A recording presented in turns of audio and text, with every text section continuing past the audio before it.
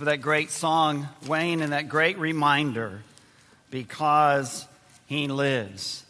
Reminder we need very much each day today.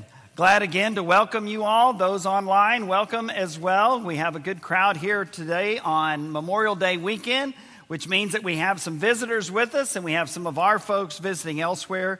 So if you're traveling, be safe, and appreciate you spending time with us today in worshiping our great God and Savior, Jesus Christ. I know Wade, during our Shepherd's Prayer time, shared a little bit about what's going to be happening starting next Sunday in our worship assemblies, and we're going to try to do some things that will help us be able to encourage one another as we focus our attention upon worshiping and praising our great God. So we're looking forward to that in the coming weeks as well. Next Sunday also is a new quarter for our Bible classes. So if you haven't been attending Bible class, next week is a great Sunday to start. It's at 9 a.m. We'll be studying about God's goodness beginning in the book of Galatians this coming quarter. Also, in a couple of weeks, Kelly Ross is going to be leading a singing class, and that's going to be taking place on Sunday evenings at 5 p.m., in addition to our other activities that we have on Sunday evening. So I believe that will be starting on June the 12th. So if you'd like to be a part of that, we look forward to that group continuing to help us in our worship service and helping us as we sing praises to our God and our Lord. We have our summer series coming up starting this Wednesday. Speaking of singing, Chuck Munoz from Shiloh Road Church of Christ here in town will be with us and will be leading us in the chapel with a wonderful song service, and we're excited about that and looking forward to that. We also have camps coming up for our youth starting tomorrow. Donnie Cook will be taking some of our peewees to camp every day this coming week. Vacation Bible School is now scheduled. There's more about that in the bulletin. So lots of wonderful activities, wonderful ways that God is blessing us, wonderful ways that we are seeking to do exactly what Stan shared as we gathered around the table today, and then as we remembered the opportunity and the blessing it is to give financially to the work of the Lord. And there's a lot of that work that is going on. Of course, this is Memorial Day weekend. It's an opportunity for us to pause and remember. Memorial Day calls us to remember and to be thankful. So I'm going to try to tell you the blanks to fill in a very clear and precise way, since you're not going to get to see it, at least for a few moments. Memorial Day, this is the first line. Memorial Day calls us to remember and be thankful. Of course, that's true of our servicemen. We remember those and think of those who have defended the cause of freedom, who enable us to live with peace and joy and love and hope and blessing in this world. And we're grateful for their sacrifice and for everything that they have done as they seek to help and encourage us and provide that for us. And they have given some of them, many of them, the ultimate sacrifice. And so we're grateful for them and their families. We're thankful for our law enforcement that helps keep our lives safe. We're thankful for all of those that are first responders that enable us and allow us to be able to have the help that we need when we need it. And I think Memorial Day is a great opportunity for us to remember and to be thankful. And it's also a great opportunity for us to remember our own church family and others who have been in our lives, who have enabled us and helped us to find that faith and to see it lived out. Earlier this year, we remembered those that we have lost that were members of our church family over the last couple of years in 2020 and 2021. And there were over 20 people that we especially remembered, many of them very core leaders of this church, all of them members here. And we have lost, of course, some since then, and we continue to remember them and to seek God's care for those that they have left behind.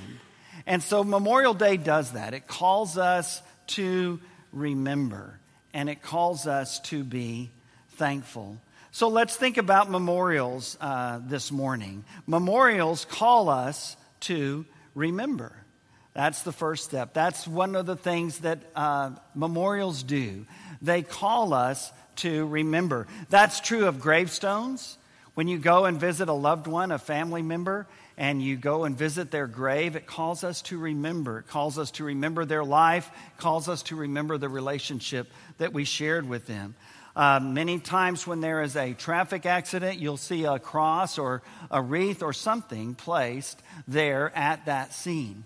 And it allows us to, it calls us to remember. And we think about the horrible shooting in Uvalde. Wade mentioned that during our shepherd's prayer and other recent shootings. And it's a very horrible, sad thing. And typically when that happens, there are memorials that are set up somewhere related to that scene. And it's a wonderful thing that we do that so that we can remember. Memorials call us to remember.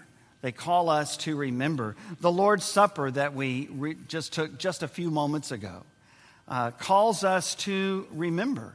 It calls us to remember the Lord and the great blessing and sacrifice that He made for us.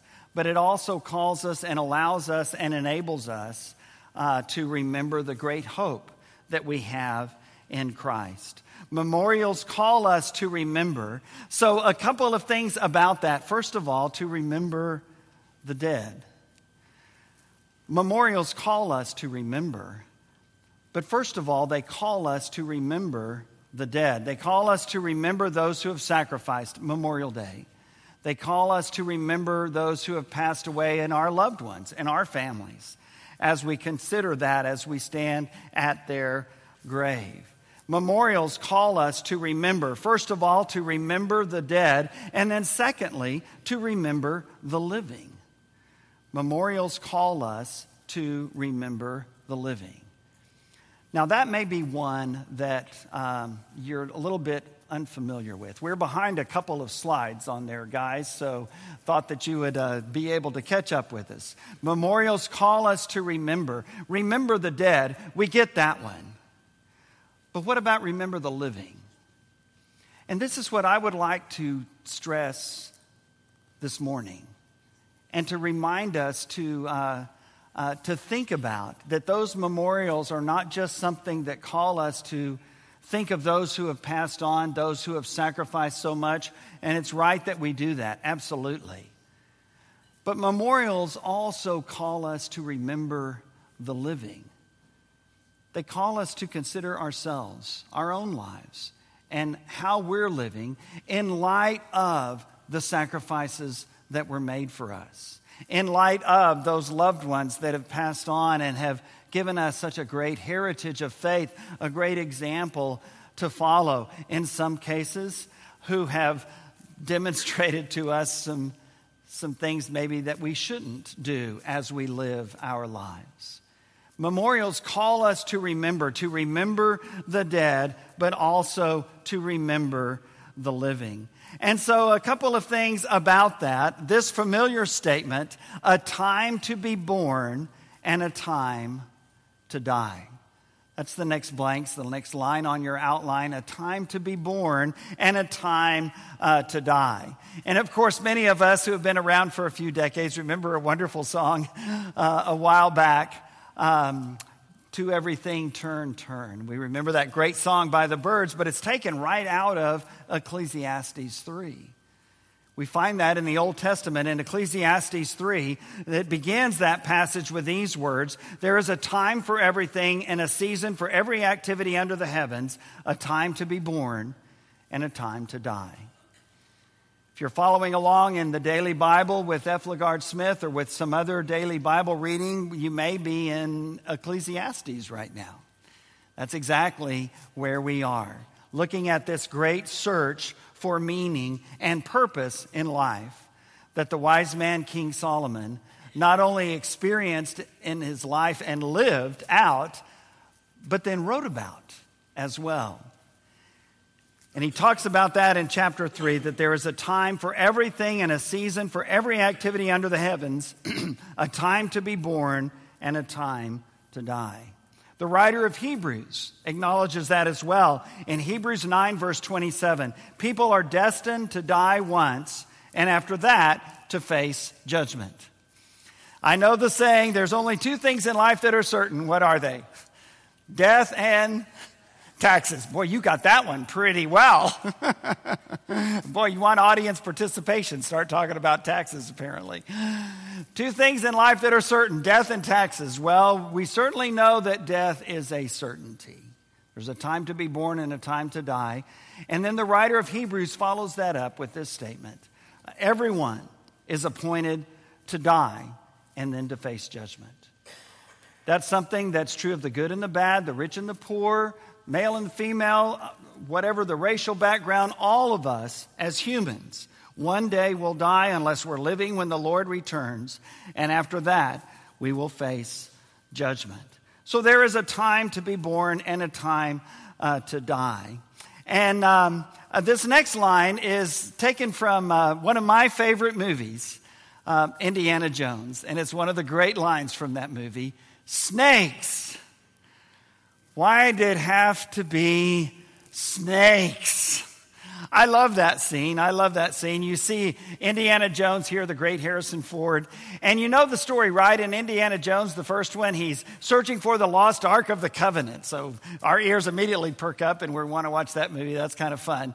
And so he's looking for the Ark of the Covenant. He's finally found the Well of the Souls. He's figured out exactly where it is. They've dug down where they can look down there. And so now he looks down into that hole and he sees something kind of strange on the ground. So he drops a torch down there and he just sees what looks like hundreds of snakes. And he just turns over and he says, snakes. Why did it have to be snakes? And then he is finally able to be lowered down and he meets this guy right here, right off the bat. Snakes. Why did it have to be snakes? Well, you know, some of the Old Testament Jews in Moses' day made that exact statement. In Numbers chapter 21 is the story of an incident while they're going through the 40 years of wandering in the wilderness before they get to the promised land, before Joshua leads them across the Jordan River into Canaan. But during that time, they're really struggling with their faith. And in Numbers 21 is one of the stories that talk about that. Numbers 21, beginning in verse 4. They traveled from Mount Hor along the route to the Red Sea to go around Edom. But the people grew impatient on the way. They spoke against God and against Moses and said, why have you brought us up out of Egypt to die in the wilderness? There is no bread, there is no water, and we detest this miserable food, which was called what? Manna, which God provided them for by his grace. They're even griping about that. Verse 6. Then the Lord sent venomous snakes among them. They bit the people, and many Israelites died. The people came to Moses and said, we sinned when we spoke against the Lord and against you. Pray that the Lord will take the snakes away from us. So Moses prayed for the people. Verse 8, the Lord said to Moses, make a snake and put it up on a pole. Anyone who is bitten can look at it and live. So Moses made a bronze snake and put it up on a pole. Then when anyone was bitten by a snake and looked at the bronze snake, they lived. Now the Israelites really needed this, right? Because they were constantly griping and whining and complaining to Moses and to God about how he was delivering them from Egyptian bondage and how he was providing for them in the wilderness. And so at one of those points where God had had enough, he sent these poisonous snakes. Everyone who was bitten died. And that kind of got their attention, much like this snake got Indiana Jones's attention. And so they go to Moses and they say, we sinned, we have done wrong, we're sorry. We spoke against God, we spoke against you, and we are sorry. Please pray to the Lord to take these snakes away from us. And it's always been interesting to me that God could have reacted in a few different ways. He could have decided, okay, I'll give them what they asked for. I'll take all the snakes away. I'll kill them all. They'll be gone. No one gets bitten or is threatened to be bitten anymore. Or he could have allowed the snakes to go ahead and remain there, to bite them even, but that they would not die. The bites would no longer be fatal. He could have delivered them that way. Or he could have delivered them the way he chose. He told Moses, make a snake. Moses made a snake of bronze, a brass snake. Make it big, lift it up so that everyone everywhere can see it. And then when they are bitten, God didn't take the snakes away, nor did he keep them from biting them. When they are bitten, even if they are bitten, if they will look, and I think the idea is with faith, on this bronze snake that you have built, they will not die. God didn't take the threat away. The snakes were still there. They were still biting people. But he provided a way for them, even in that reality, to be saved and to live. Unfortunately, the Israelites began years later to trust in this memorial, in this bronze snake, rather than in the God who delivered them, that snake pointed to. And so in 2 Kings chapter 18, we find these words. King Hezekiah in the 700s BC, King Hezekiah broke into pieces the bronze snake Moses had made. For up to that time, the Israelites had been burning incense to it. They had begun to worship this bronze snake, this symbol, this memorial, rather than the God who was actually the power that delivered them. This coming Sunday, I'm going to be beginning a series of lessons on the 10 Commandments that will go throughout the summer, calling it the 10 Questions, so I'll talk about that next week. But one of our big problems is the same one that the Israelites had. And that is that we have a temptation to worship something else as God that's not God, or to even worship the one true and living God and yet not give him the credit and the power and the trust and the faith that he deserves, that he is worthy of. That's what the Israelites were doing here. That's what we do so often, selling God short. When they worshiped this idol, this memorial, this bronze snake, that's exactly what they were doing. Well, when we turn to the New Testament, to the familiar passage of John chapter 3, there is a connection.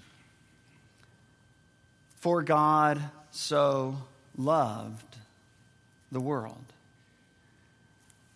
The verse that everyone knows, right, and can quote, John 3:16, for God so loved the world that he gave his one and only Son, that whoever would believe in him would not perish, but would have everlasting life. Well, that verse is in the context of the same story that we just read about in Numbers 21. John chapter 3, beginning in verse 14. Just as Moses lifted up the snake in the wilderness, Jesus says, so the Son of Man must be lifted up, that everyone who believes may have eternal life in him. For God so loved the world that he gave his one and only Son, that whoever believes in him shall not perish but have eternal life. For God did not send his Son into the world to condemn the world, but to save the world through him. We're all familiar with that verse in John 3:16, but we forget that context. From Numbers 21, when Moses lifted up that snake in the desert, lifted high so that everyone could look on it with eyes of faith, believing that God would save them even though they had been bitten, and he did. He did. And so Jesus looks back at that story and talks about himself and says, just like Moses lifted up, raised up that bronze snake in the desert, in the wilderness, and it saved people by the power of God, even so the Son of Man must be lifted up, so that everyone who looks upon him with eyes of obedient faith will be saved, will not die, but will live for eternity. We know that story of how Jesus was betrayed and then deceived and then forsaken and then on horrible false charges condemned to death by the governor Pilate and put to death on the cross. And as they nailed him to that cross, and then they took that cross and they put it in the hole in the ground that they had dug for just that purpose. And Jesus was lifted up, just like that snake, lifted up for all who wanted to see with eyes of faith and be saved. Romans 5 says that while we were still sinners, Christ died for us.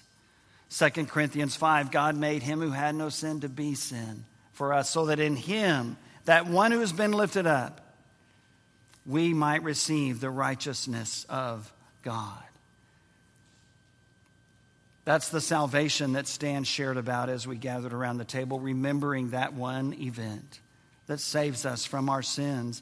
Again, looking back to Hebrews chapter 9, the writer of Hebrews said in verse 27, just as people are destined to die once, and after that to face judgment, well, we know there's more to that sentence, right? And there is, and we're all thankful.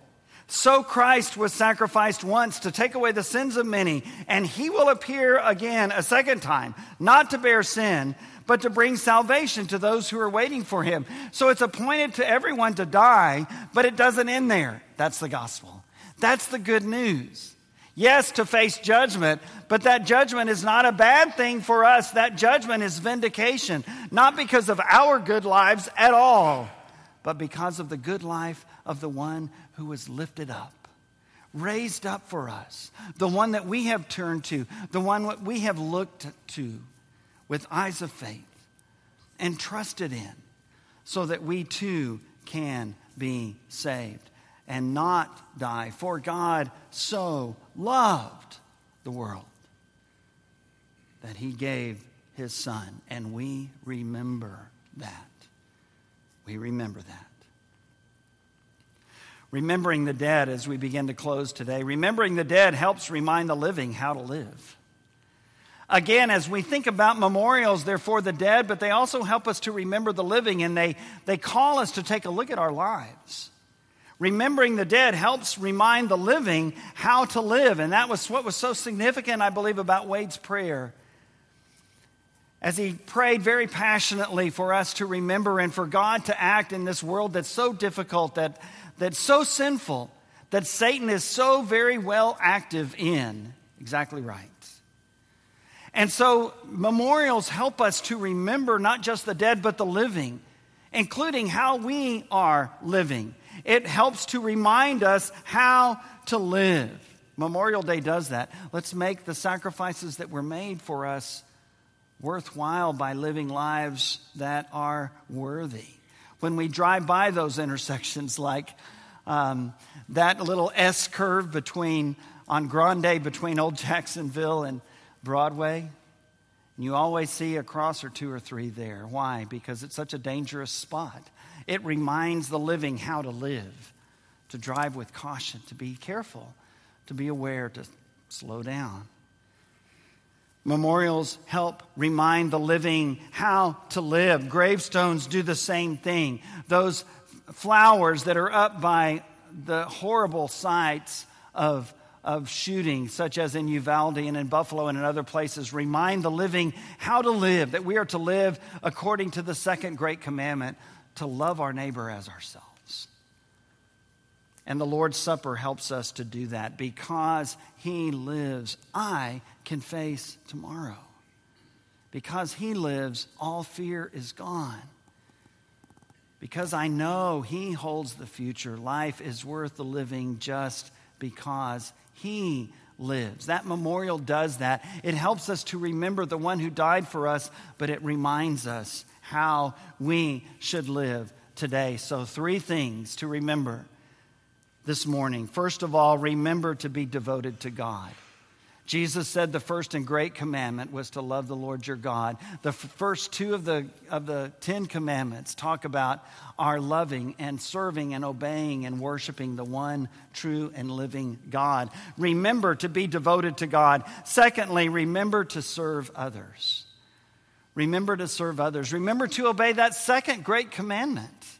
And memorials help to remind us that we are to live not for ourselves, not selfishly, but unselfishly, for the sake of others. Remember to be devoted to God. Remember to serve others. And then thirdly, remember to look toward heaven. Remember to look toward heaven. We spoke in some of our Bible classes this morning about Paul being taken up and having this incredible experience of being taken up to paradise, to seeing the third heaven, as he called it. And what an incredible blessing that must have been. And I'm sure that throughout the rest of his life, he was looking toward that place. And that's what we're called to do as well. Live our lives every day looking toward heaven. Remember to be devoted to God. Remember to serve others. Remember to look toward heaven. God, others, heaven.